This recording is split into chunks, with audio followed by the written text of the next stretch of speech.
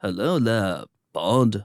I'm Chris Hewitt, and welcome to the latest in the Empire podcast series of spoiler specials dedicated to dissecting Obi-Wan Kenobi, the brand new Star Wars spin-off TV show that brings back Ewan McGregor as everyone's favorite Jedi Master who isn't Plo Koon.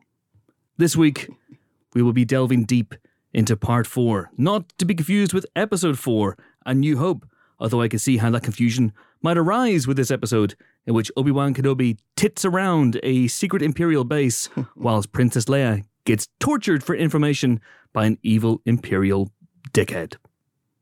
And joining me to discuss this episode in all its 39-minute glory, I was so happy when I saw that this morning. So happy. None of your 57-minute shenanigans. We're joined by Amon Warmann. Hello there. Hello there, Amon Warmann. That's a name I've not heard in a long time. Well, since last week, in fact. And our very own Rogue One, James Dyer. Oh, my.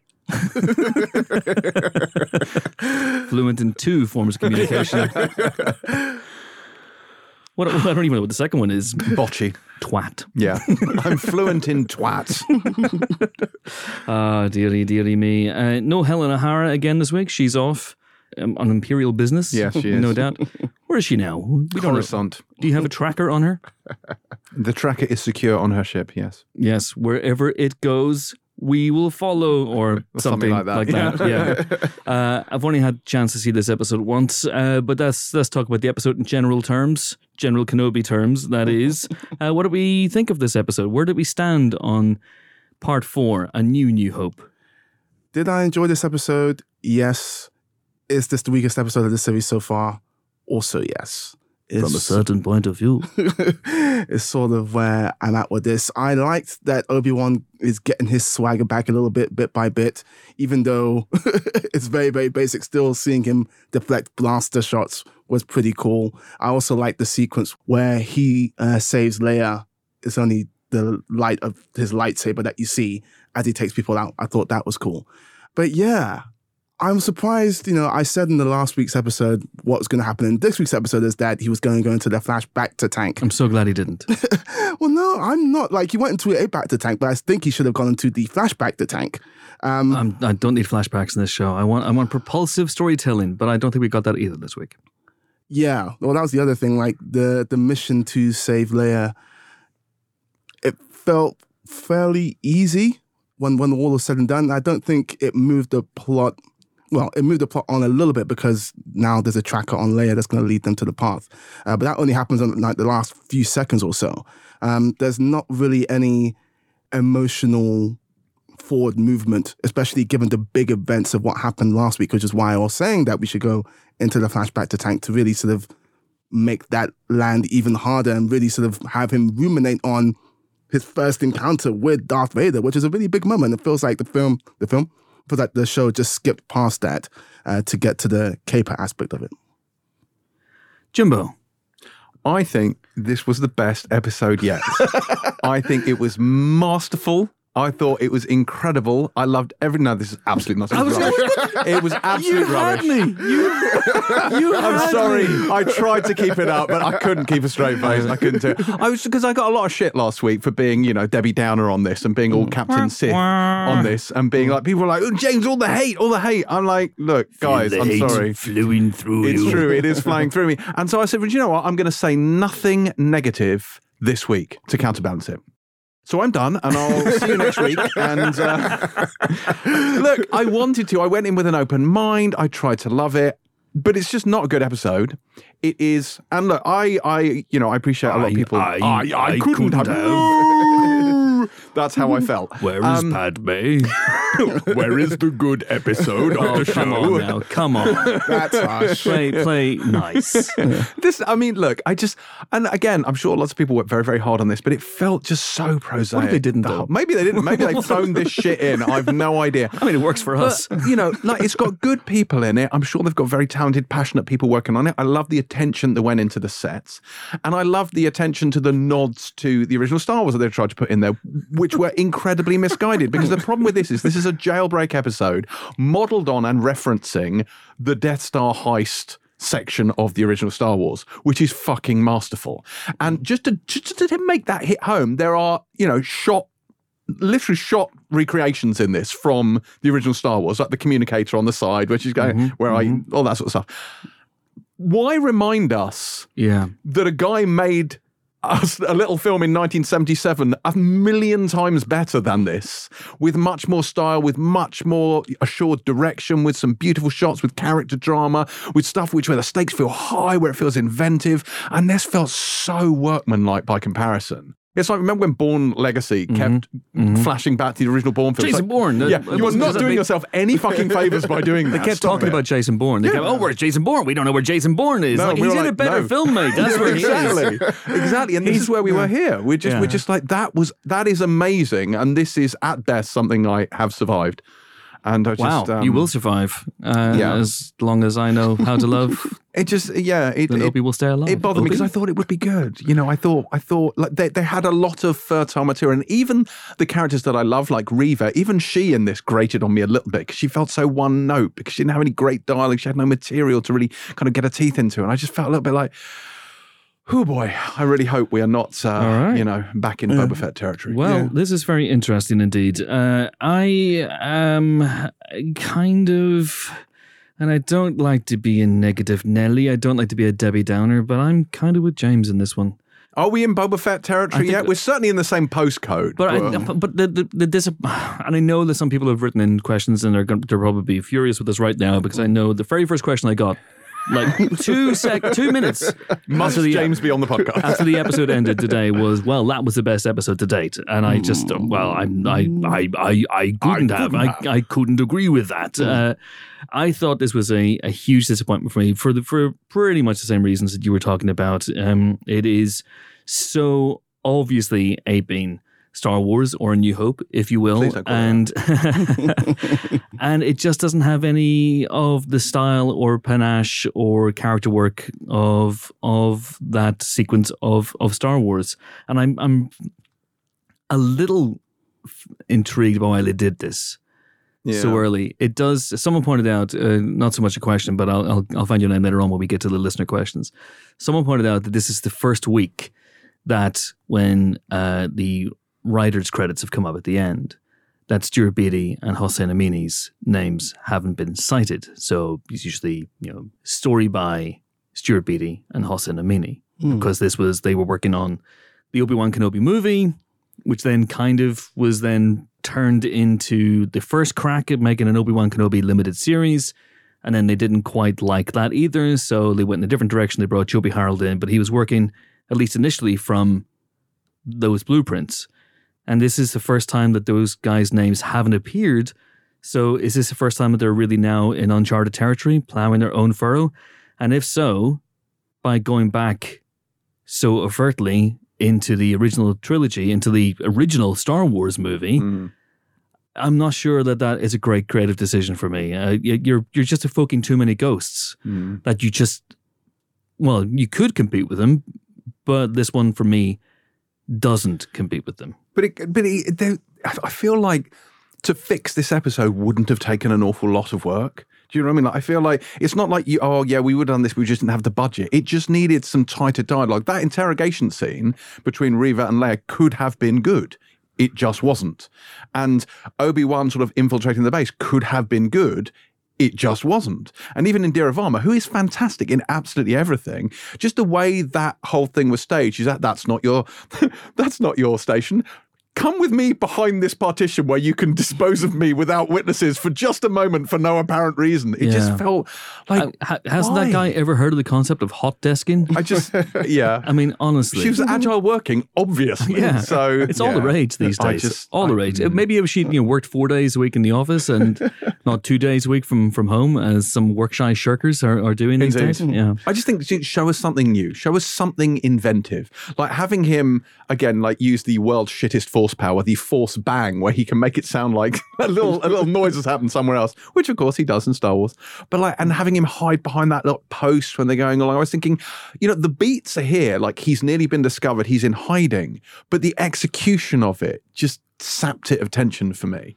And it just felt like a really missed opportunity. Like this could have been a great episode. It didn't need to be an episode that felt like a slog. It didn't have to be that. Amon, we need some positivity in here because where I am on this series in general is I really, really liked the first episode. And then, and I've liked each episode since, but I would say perhaps less with each passing week. But this is the first time I've really had a wobble. This is the first time I thought, I'm not sure that this is the right story to be pursuing at this particular point. So talk me around. I want some positivity. Well, where I am... That's not a good place to start. Well... I'm gonna push back lightly You're on alive, your Chris. Go on, help me out here. I'm going to push back lightly on your Indira Varma criticisms because while you have a good point in terms of how that scene was staged, I thought as weak as Obi-Wan was as a character in this episode, Indira Varma as Tala, this was a really great episode for her. She gets to be a capable fighter. She gets to think on her feet. She gets to be a smart strategist. She gets to do all of that in one episode. And I really liked that aspect of it. But, I did say it was the weakest episode, and partially because of that lack of emotional depth, which is what I really wanted and what I thought we were really going to get given what happened in the previous episode.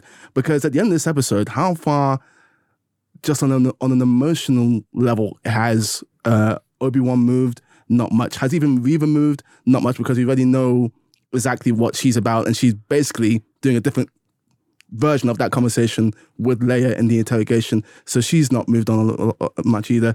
Leia, they're all pretty much in the same place. It's just that the plot has moved on a sliver because of the tracker and now the leading to the path. And that was the weakest part of the episode for me. And something else, of course, is taken from A New Hope as well. With the tracker. Yeah. I will also say, in terms of other positives, O'Shea Jackson is in the Star Wars universe. That's cool. Yeah, that is cool. I'll give you that. But I like the fact that the door lock was one of the door locks that they shot in the original Death Star. I like that, the little red thing on the wall, like the mouse robot. All these kind of callbacks to make it feel Death Star-y were nice. But then you've got decisions that they make, like at the end when they're in the hangar and she's like, now it's time for you to die. And there is a beat, and I counted it. It's like 5 seconds where no one does anything before the Deus Ex snowspeeder comes flying in and saves the day. Yeah. And it's just like, come on, guys. And the invention that you could have had there, I love the idea, first of all, that this is an undersea base. I was like, that's cool. Admittedly, I did have a bit of a Little Mermaid, darling, it's better down where it's wetter, under the sea. I had that playing through my head. Actually, the lyrics for that, on reflection, are actually quite problematic. But moving on from that, I like that it was an undersea base. It's kind of cool. But they got no troubles. Life is the bubbles. What's happened to you? I don't know. I've got a bit peculiar. But so the moment when he's like force holding away the water, like he's keeping the wind, I thought, okay, this is new, this is inventive, this feels like something that could be a good set piece. But again, it felt a bit wasted and a bit small. I don't want to start doing this thing where you go, what they could have done? You know what they could have done? But it would have been cool, for example, if the water had started coming in and he went full Moses on it. That might have been interesting if he'd literally been holding back the water using the Force and then that would have been cool. Let it rush in. He's not there yet though, in terms of he's there if the plot requires him to be there. which is where we are. Yeah, because he's still even on the way there, he's still trying to get practice with the Force, and you can barely sort of even move a little, I don't know what it was, towards himself. So he's still he's not there with the Force. I would love to see that, but. Do you think the choreography is deliberately thematic in that, because when he's lackadaisically batting away, let's be honest, quite cack-handedly batting away the blaster fire with his lightsaber, it looks a bit shit. Now, I could charitably say the reason for that is because they're showing that he's out of practice and whatnot. But if you look at, for example, the scene at the beginning of Phantom Menace, where Liam Neeson and Ewan are deflecting blaster fire, Anakin, it's really dynamic and it's exciting. And this isn't. And so is that a deliberate choice, or is it just a bit inept? I'm going to give it the benefit of the doubt and say deliberate at this point. Okay. I think so too. I think the whole thing's building towards another confrontation with Vader, because we have to think about the lines of dialogue that they exchange in A New Hope. And one day someone's going to watch A New Hope, by the way, for the first time, having watched this, and go, this just rips off that episode of Obi-Wan Kenobi. That is going to happen to someone one day. And, oh my word. Anyway. We also haven't referenced the Minions moment where he literally hides her under his coat, which is a particularly interesting look. Well, perhaps they should have done that in A New Hope. Yeah. Perhaps Ben Kenobi will still be alive. I have no evidence for that, but I'm going to go with it. But I think there's going to be another confrontation with Vader, because if you think about the lines in New Hope, when last we met, I was but the learner, and now I'm the master, only the master of evil doth. What a great comeback that is, by the way. I was a bit disappointed on last week's episode. There were a couple of things we didn't talk about in hindsight. One is the very first confrontation of these guys after 10 years, and there's no, Vader hasn't been saving up a pithy one-liner. He goes, "You are, I am what you made me," but he's not like, No, he says the years have made you weak. I mean, yeah. He's got a team of writers working on that one, hasn't he?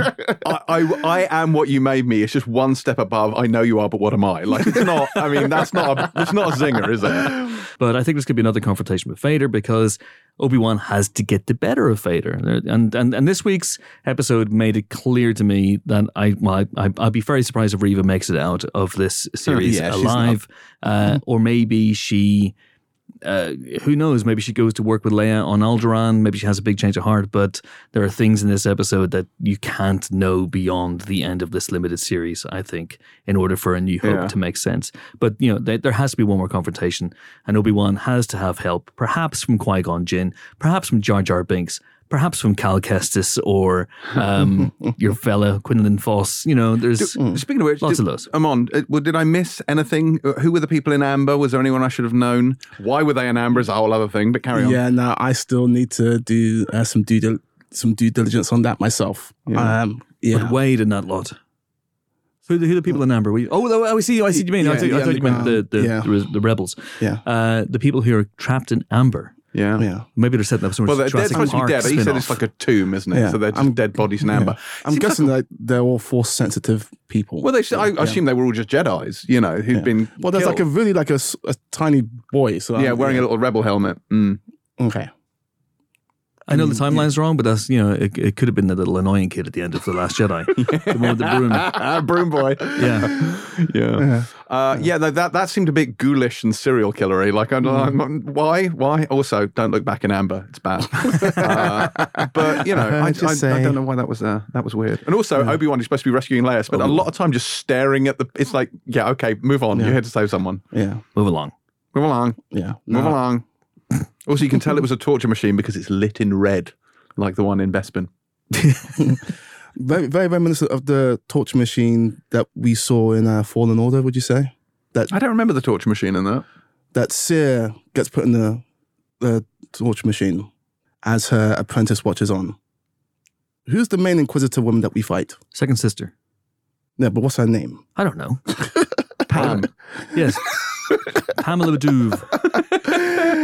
Basically, she was the apprentice to Seer before she got turned. And when she puts on her helmet for the first time, Seer is in the torture machine. Yes, Yeah. I do actually remember that now. It's coming back to me. Yeah. It's all coming back to me now. So yeah, I felt very reminiscent of that. All right. Okay. Okay, that was a good thing. I enjoyed that. I enjoyed watching dead people. That was fun. Okay.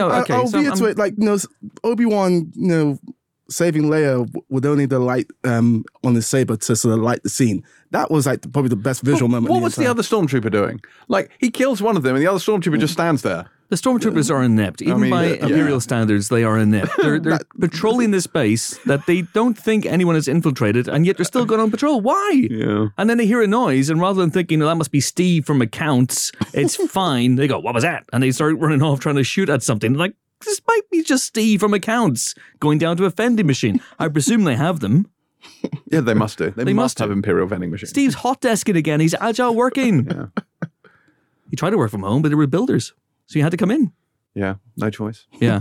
But I think that, again, not to do they could have done this game, but they, honestly, the story of this episode could have been completely different. There might have been an element, for example, where you could have had Reva plant the tracker on Lola at the end of last episode, and then just have her go back to Obi-Wan, and then cut to the chase. Yeah. Rather than So what is this episode for? Well, herein lies the problem, and I think, and it hurts me more than I can possibly say to say these words. But the problem with this is it just felt very TV, and I am not someone who will ever besmirch the good name of TV, as you will know from listening to the Pilot TV podcast. But like, there is a sense that when you see a Star Wars film, for all their problems, for all the prequels issues, like they're very, very, very tight. You know, they know what they're doing. There's not a lot of wasted airtime because they have a limited runtime, so everything kind of has to count. And a lot of this, you just felt like huge stretches of this episode went by and you're like, this is just so redundant. Like, it just feels like we're burning runtime here. And I just think it should be one of these things like when you write an article and it's got a word count, like every single scene should earn its place in that screenplay. It should be earning its place. And if it doesn't earn its place, cut it. Just get rid of it. Do something else. Like, and I felt like a lot of this wasn't earning its place on the page or indeed on the screen. Well, and I just, How was the story advanced? What advances did this episode make to the story? They went to Nur. They went to the Fortress Inquisitorius. Yes. Thank you for the guy's pronunciation of that. It really, really helped me. And they see some dead bodies encased in amber. Otherwise, and then obviously they escape with Leia, but he had Leia. They're going to clone them like Jurassic Park. Yeah. Well, I mean, this is the thing. Like, I think part of the reason why it does feel a little bit redundant, we've had this story take place in this show already before. We've had Leia be kidnapped and Obi-Wan come to rescue her. To do that twice in 4 episodes in now, there's 2 episodes left. Given how both in the Star Wars TV sort of series and in the MCU series, they always feel like they're rushing in the final couple of episodes. This is the episode we're going to come back to and say, was this really needed? Could we have shortened this in however many ways? I mean, so here's something I'm going to suggest.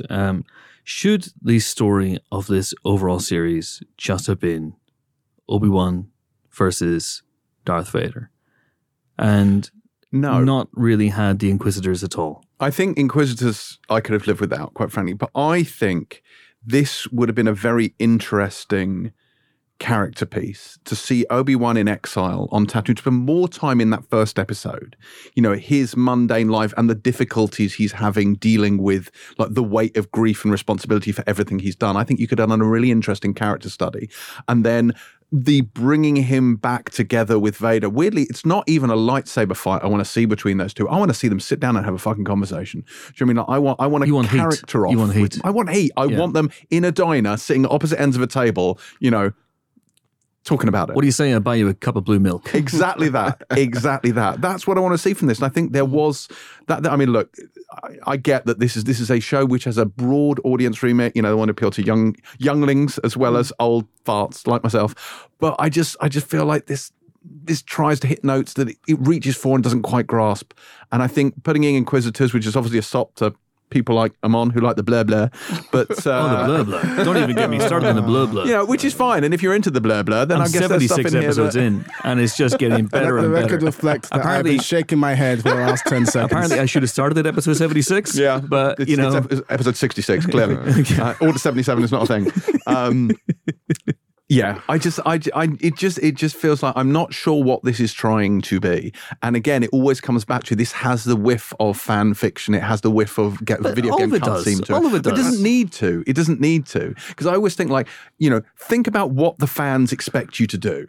And then keep that in the back of your head, but do something different. Do something different that maybe touches on that. Don't think, what do the fans expect us to do, and do that shit. Like that I just feel is a bit of a wasted opportunity. Because like, so just to case in point, like to do inventive things. Like look at this and look at the way, as you said, with the lightsaber coming out of the darkness thing, and then look at what they did in the Ahsoka episode of The Mandalorian. Yeah, do you know what I mean? That was great, and it felt fresh and it felt new. Not a new character, do you know, and establishing, but it felt, there was something about that. It felt vibrant. It was an interesting setting. Like all about that was very engaging, and it felt quite high stakes.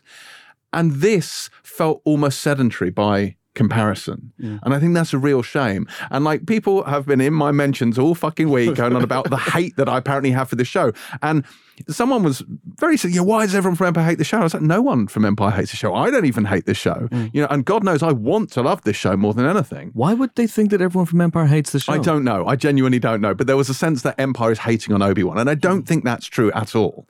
And I think, you know, it's had some, like the first episode is fantastic. I do think the episodes are beginning progressively worse as they go along. But that doesn't mean I don't love it. And, I love Star Wars. Star Wars is amazing. And that's why I want this to live up to its potential. I don't think it has. I think, to answer your question, when Reva's story is told and done, we'll feel differently about the whole, let's just have it be Obi-Wan versus Darth, because I think Reva's story ties into Obi-Wan's in a really powerful way. I'm predicting here, this is me having sort of read some additional stuff as well. But if we are assuming, I think correctly, that Reva was that little girl in the Jedi temple in Order 66, she feels betrayed by Obi-Wan and abandoned by Obi-Wan. Yeah.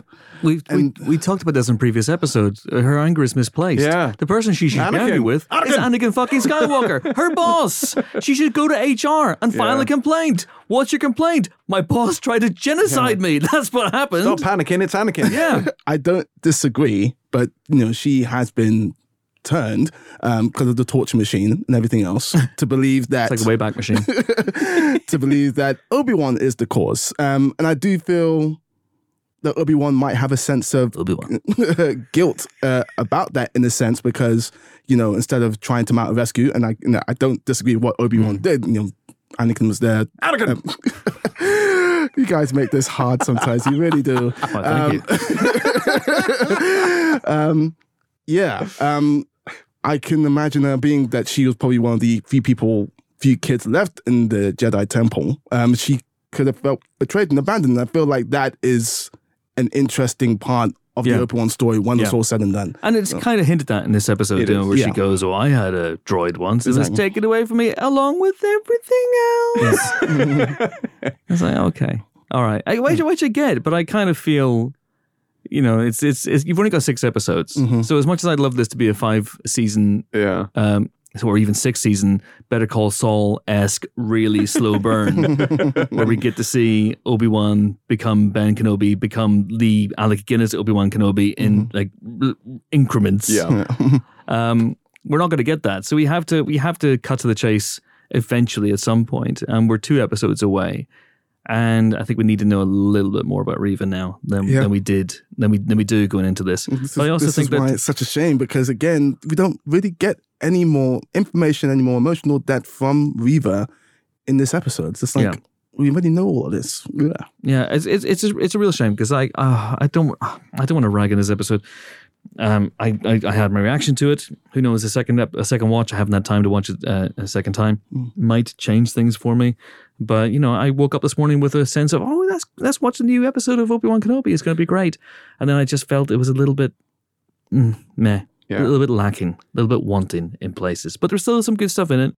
Everyone's good. Everyone's competent. Nobody falls over. The camera's always in focus. These are always good things. These are good base with which to start, I would say. But for me, after last week's episode, I wanted more Vader. I wanted more Anakin in a way. I wanted more, as you were saying, of the impact, not just on Obi-Wan Kenobi, of last week's encounter on Mario Puzo, but on Anakin. Which we would have gotten if they went into the flashback to tank. I'm just saying. We don't need to go into the flashback. It was a back-to-life tank in this case. Very quickly. Yeah. And you can see why he wouldn't stick around in the back to tank, because Leia she's kidnapped, so he needs to get back into the fray. Yeah. But it does sort of make me consider questions of Darth's managerial style here, because he was very hands-on with the whole Kenobi thing. I guess, Leia doesn't consider important yet, and I don't know, like he was very hands-on and then not, and then, comes back in once they've escaped, gets mad. I'm just saying, if he was there. Yeah. Motherfucker, do your job. It's a bit like, if it's so important to you, why are you fucking back off to your fortress of lava? Well, they do say that he is in the Mustafar system. Nur is in the Mustafar system, so he's presumably close. Yeah. And I wonder, and obviously I wonder, and this is obviously, we're not talented enough to write these things. We're obviously giggling idiots gathered around a microphone. I wonder if they thought about introducing Vader as a threat in the episode. For example, would the episode have worked better? I know some people think it's the best episode yet, but would the episode have worked better if there had been a ticking clock? If, for example, Vader is coming to this base, and he's coming to this base in 25 minutes. And so you have to get in and get out because Obi-Wan, you are still not strong enough to face him. So you cannot face Darth Vader. You cannot face Darth Vader alone. You have to get in, get Leia, and get the hell out of Dodge. And therefore, that already lends more tension to it. The looming threat of Vader adds a layer of tension to it. That would have been one way to do it. But just, if it's not Vader, have more wrinkles to the plan coming off successfully than you do in this episode. Because as I said, it does feel fairly easy. There's a little bit of coordination on Tyler and Obi-Wan's part, but he's just strolling in, taking... Tyler just has to ball out some security job's worth and then she's in. You know, it's not the most taxing Was thing anyone else disappointed that he didn't dress up as a stormtrooper? Do you know what? I actually wrote that down. I was like, you absolute penis. You've just killed a stormtrooper. You've got to stroll around this base, put on his uniform, job done. Like, what's happening? All the stormtroopers in this base, and I'm unlucky enough to kill the one with feet smaller than my sister. Exactly. Perhaps that was the reason why. You skip the scene where he's trying it on. It's like, oh, God damn it. Yeah. More positivity, Amon. I need more positivity. What else did you like about the episode? We'll take some listener questions in a second. All right, we'll take some listener questions. See, this is why people are sliding into James's DMs or just responding saying everyone at the Empire hates Obi-Wan Kenobi. Can I just say unequivocally and for the record, I do not hate this series. I think this series has been very good by and large. I found this episode disappointing. There you go. I hope that we return to our regularly scheduled Obi-Wan Kenobi next week and the week thereafter. Yeah. All right. Agreed. But if you do have a problem with that, slide into James's DMs. All right. So, yes, the person who said it was the best episode yet was John Neal. John Neal _UK. Best episode so far. Great tension, action, storytelling, character moments. Reva refers to Kenobi as Obi-Wan to Leia. So she had heard both names. Just need to work out whether that makes sense with the rest of the canon. But maybe it doesn't matter too much. What do we really remember accurately as adults from when we were 10? But no, like you make a valid point. There is a bit where Luke is moping like a motherfucker because an old man he'd met that morning has just died. And Leia's comforting him and she's like, I've known the man for decades, fucking saved my life. Do you know what I mean? It's like, what the fuck? Well, someone else said, I don't have their name because I can't be bothered looking it up, but someone else wrote in to say that if you go with a theory that Leia doesn't have her memory wiped conveniently, there's Jason Bourne. If she doesn't have her memory wiped conveniently at the end of the series, and she does remember her adventures with Ben Kenobi, that it makes her reaction in A New Hope whenever Luke goes, I'm Luke Skywalker, I'm here to rescue you. And he goes, I'm here with Ben Kenobi. And then she goes, oh my God, Ben Kenobi. Oh how would she know who? Well, I suppose, yeah. I've thought of some more positivity. Leia blocked Reva's mind read thing. Mm-hmm. Is this a staring competition? Yeah. I enjoyed that. That was cool. Yeah, I quite like that, actually. Are you warming to Leia now, to the performance? I don't have any sort of, like, someone accused me on Twitter of just hating children. I was like, I'm not the child catcher. Like, that seems a bit of an extreme reading of my reaction to this, but sure. I don't find she's not being as aggravating. I still don't think she's the best thing in this. She's not, like, she's Ben's baby Yoda. I definitely don't see that. Who are all these people who are replying to you on Twitter? Like, maybe because my settings are watertight. Yeah, they're all people you've muted already. Yeah. I was like, no. And I think the problem with that is not so much the actor and more to do with the fact that she didn't have anything good to say. Like, there was scope there for quite an interesting back and forth, which could have given you just how precocious Leia is and just who she's going to grow into. I suppose echoes of what we had in that first episode when she's talking to that bellend at the party. That she could have toyed with Reva. Do you know what I mean? That would have been really interesting. And instead of the let me just call my dad first thing, that was an attempt at that, but not a successful one, I would argue. She had more Lyanna Mormont energy in the first episode. Didn't she? Yeah. Didn't she? Where is Bella Ramsey when you need her? That's what I'm saying. She's filming The Last of Us. Too old now, but yes, she is in The Last of Us. But yeah, a little bit of Lyanna Mormont wouldn't have gone amiss there. Mm-hmm. Of course I know who that is. As a long-time Game of Thrones fan, which I watched in between episodes of the Clone Wars. Oh, Game of Thrones! The Game of Thrones. Yes, now I know. Of course, Lyanna Mormont. Yeah, that's it. Lives in Stormont. Bear Island, actually, but carry on. Oh, really? It is interesting, isn't it? That this is the first episode in which Leia hasn't really had that sort of conversation, that sort of well-written moment where she outwits someone. Okay, good point. Good point. But also the idea that, you know, taking something that happens in 2022 and using it to try and justify or emotionally enhance something that was filmed in 1977 with no foreknowledge of what would happen in 2022 is, I don't know. But also, it feels like we're eating our own tail a little there's bit. an element of consistency. Like, you get how Leia is able to block Reva's sort of mind probe Sithy thing, whatever she does, you know, and obviously we don't touch on the fact that she's force sensitive, and maybe it's just that she's strong-willed and that's all that's required. But then, you know, Indira Varma's character flat out lies to the Inquisitor, who can, and I can't emphasize this enough, read minds.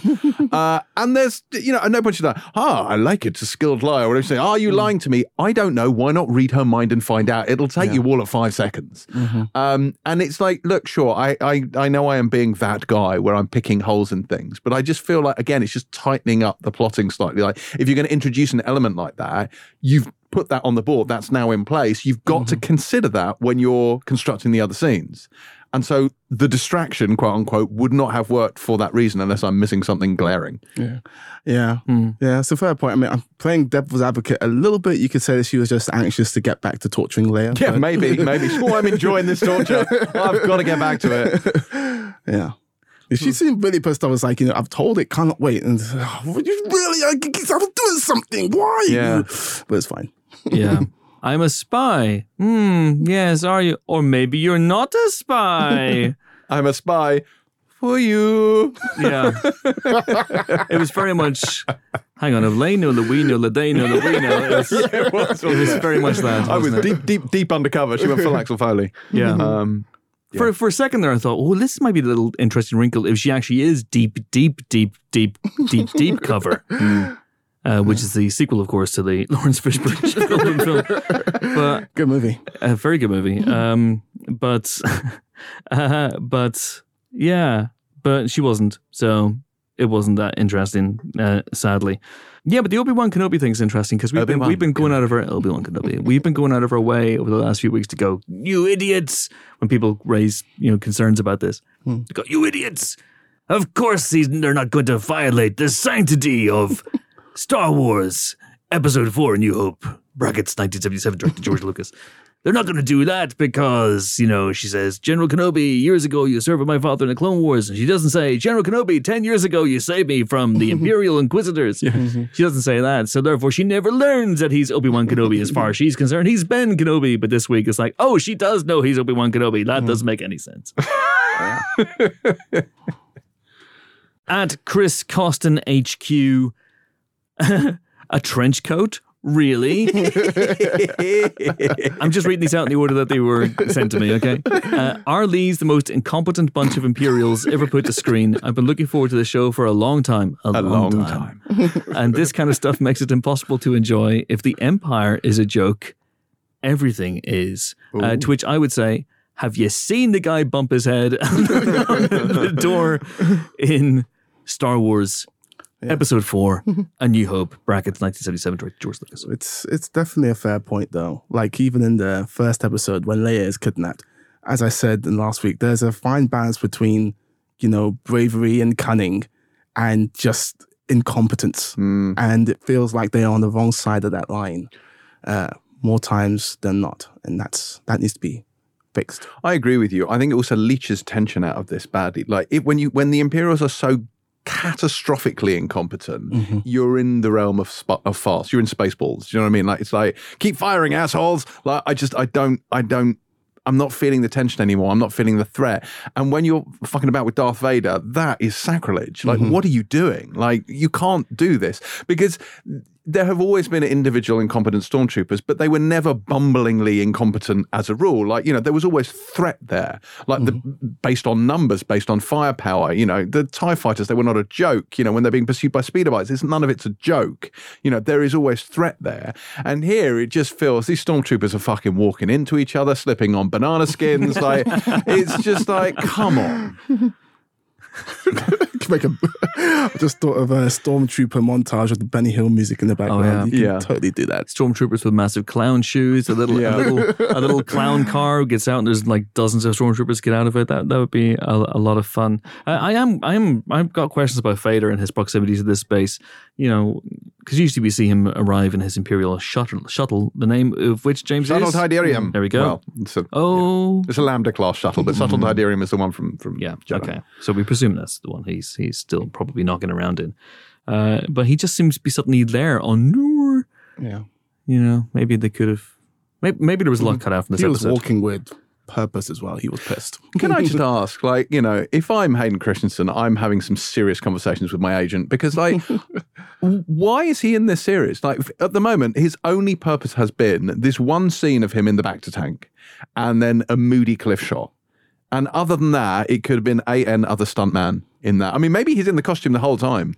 Which is why I'm saying that he should have gone in the flashback to tank today. I really feel like, given that he's just encountered Vader in the previous episode, given how big of an emotional moment that was, if we go into the flashback to tank and then we have flashbacks to Anakin. And Obi-Wan and Obi-Wan for the love of time.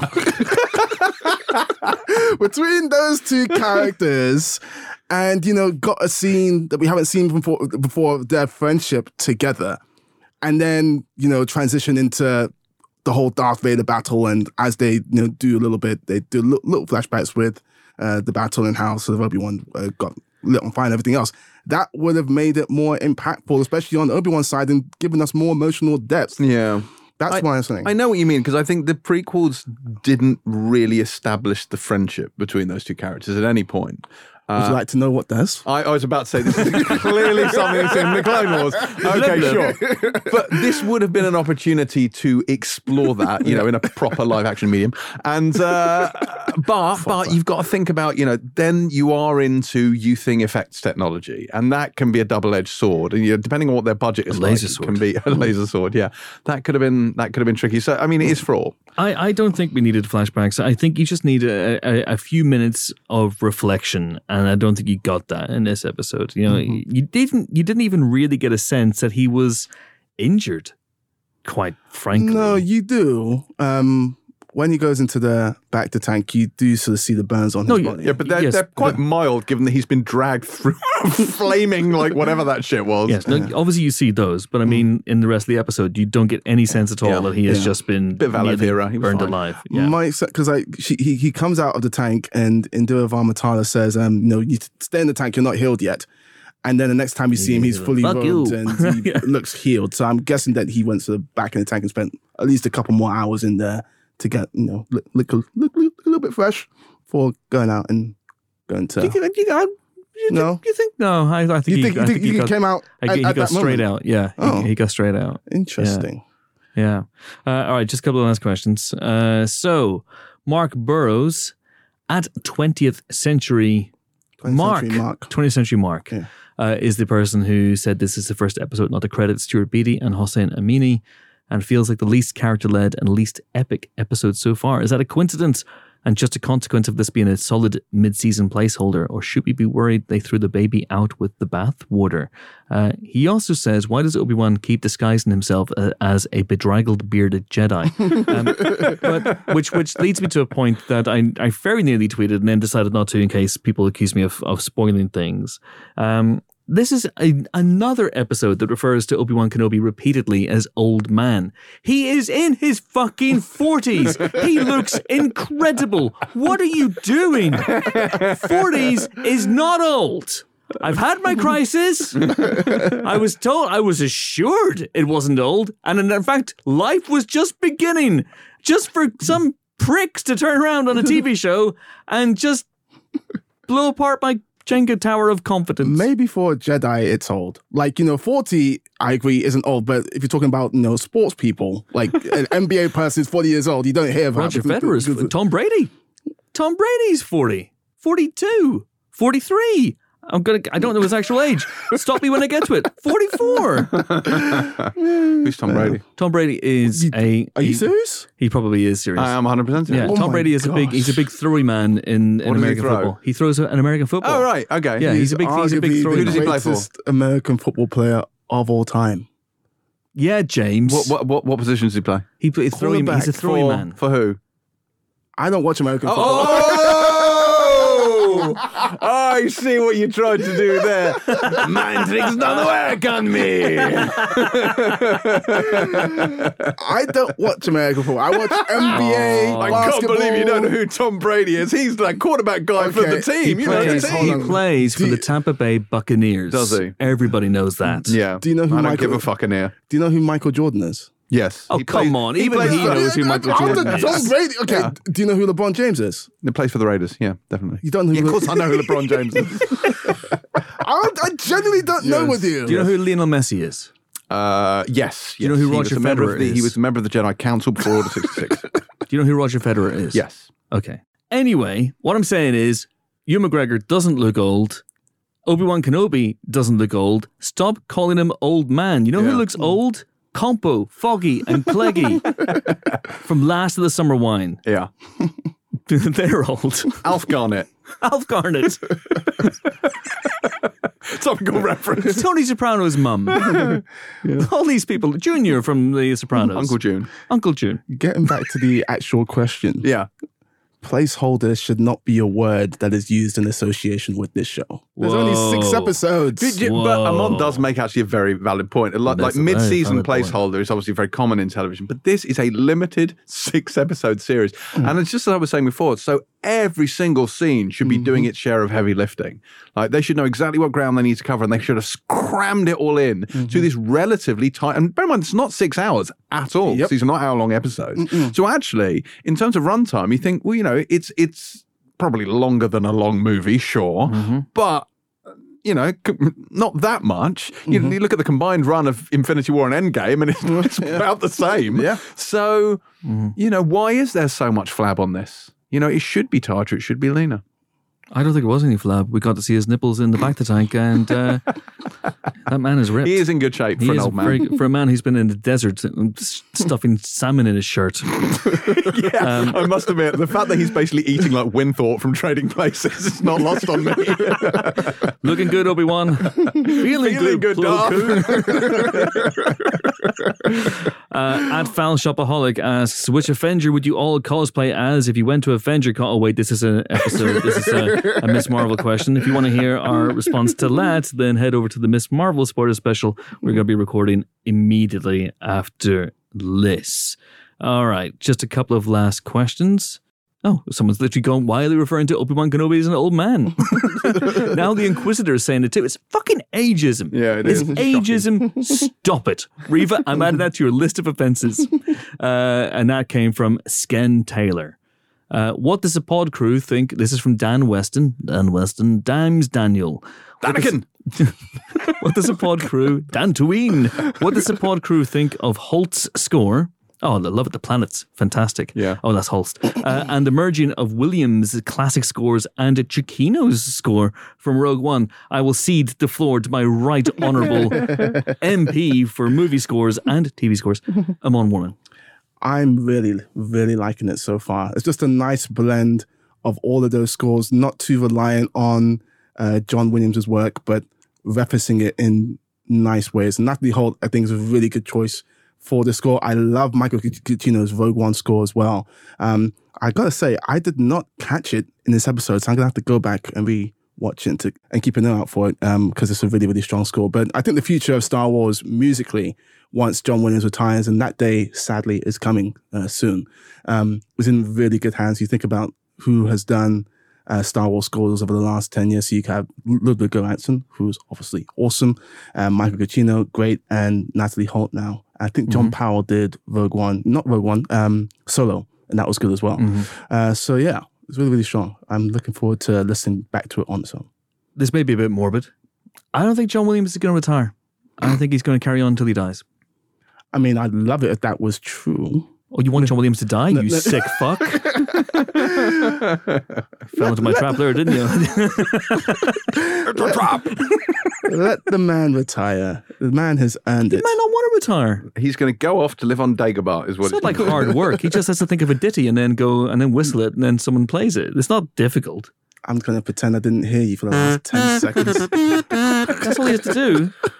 You can have a kazoo. Just stick him in the back of the tank in between sessions. Let the record reflect that I'm shaking my head and narrowing my eyes as if to say, seriously, at Chris Hewitt right now. Mm-hmm.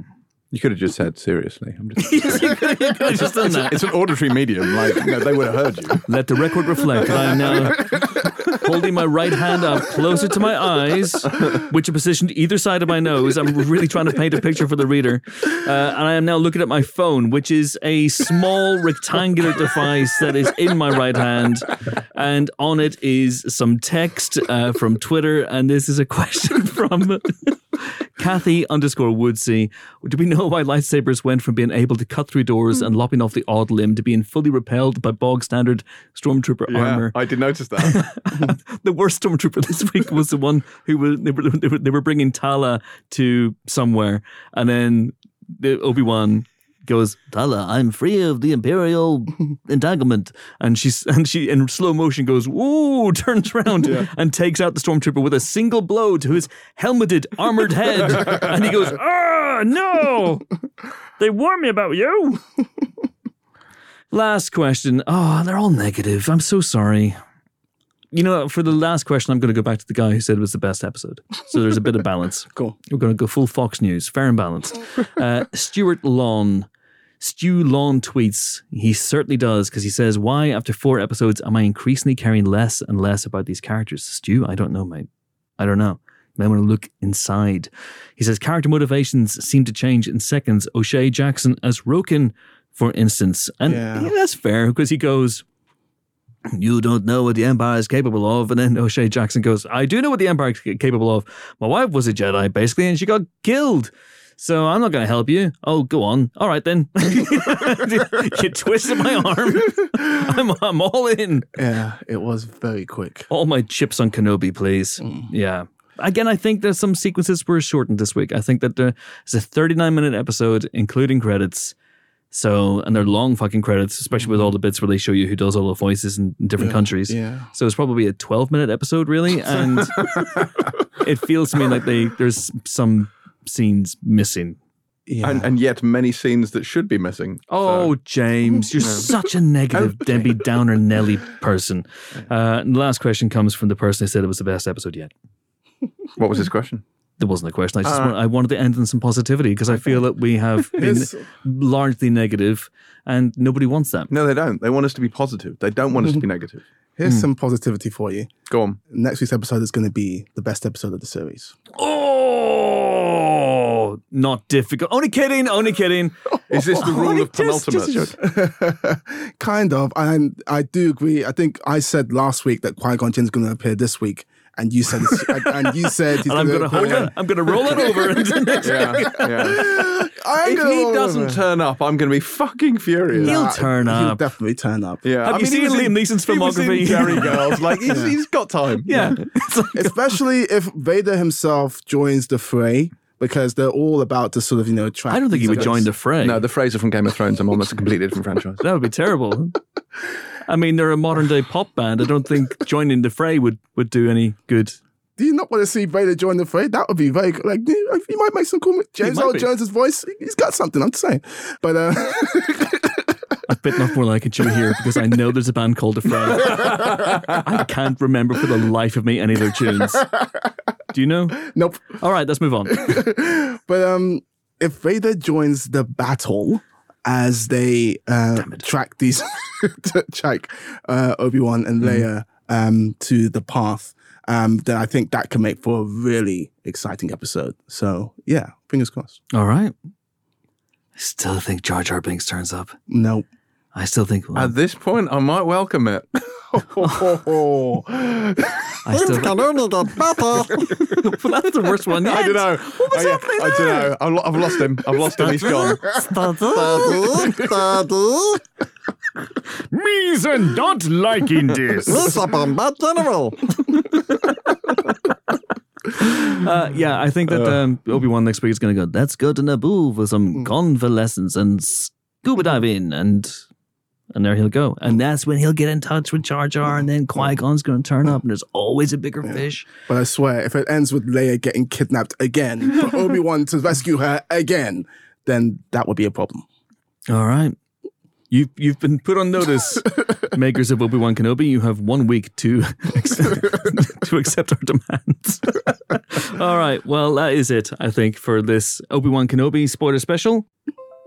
Sorry. On that note. See, that's what John Williams does.